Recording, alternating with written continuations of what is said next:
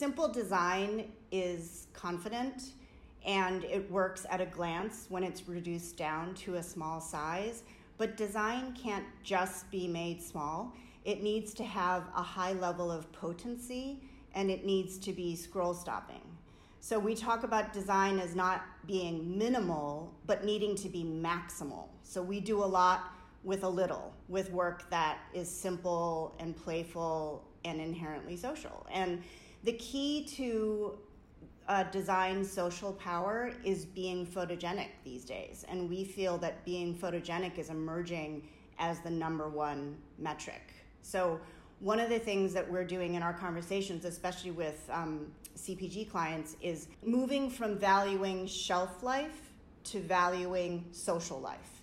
And we're talking to brands about needing to design for the analog world and create experiential moments like you've probably seen in the media recently because of our work on McDonald's. They've been using the shot of a woman running up stairs, but it's like fry stairs. So the stairs have been painted yellow. Right. So that's really exciting when you can see people in the world kind of engaging with the brand in real life moments, and they're doing it, and of course they're photographing themselves, hence needing to be more photogenic and creating these real analog moments where people can love the brand.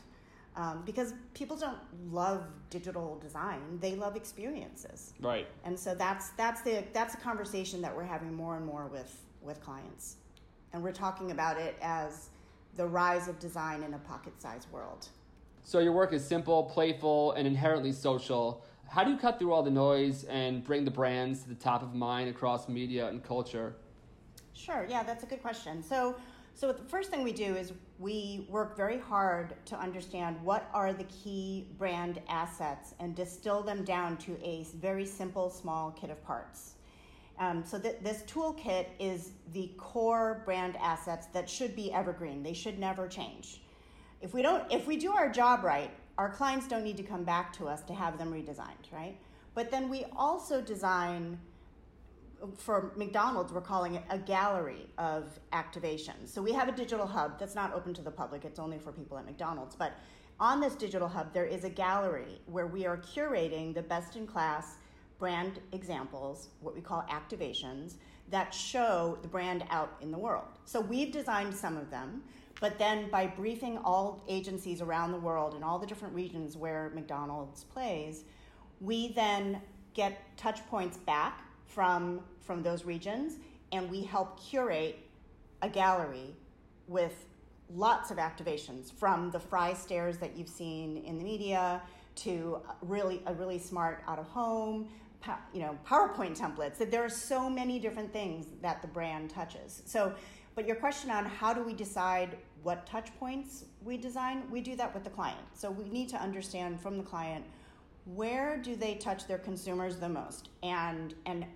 at what points is it most kind of key for that point of sale, for that interaction.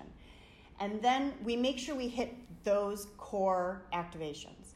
But then we ask the client for a little bit of room for us to come up with other activations that come out of ideas that we have. So I'll give you an example.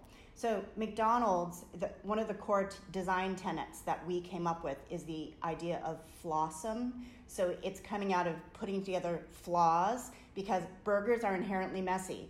Ketchup on a fry, it's messy. It's never perfect. So coming up with that word, flaw plus awesome, is flawsome. And it's celebrating those messy moments, those messy, ugly moments, right? Right. And so out of that, for example, we realized, you know what's really messy? Sesame seeds on the buns. They fall off. And so we came up with all these activations, including swag, like sweatshirts, pajama bottoms, like hats. I want that shirt, bags. Joanne. I want that shirt. I don't know if somebody mocked that up or if that's out there in the real world, but I want that McDonald's shirt in the worst possible way.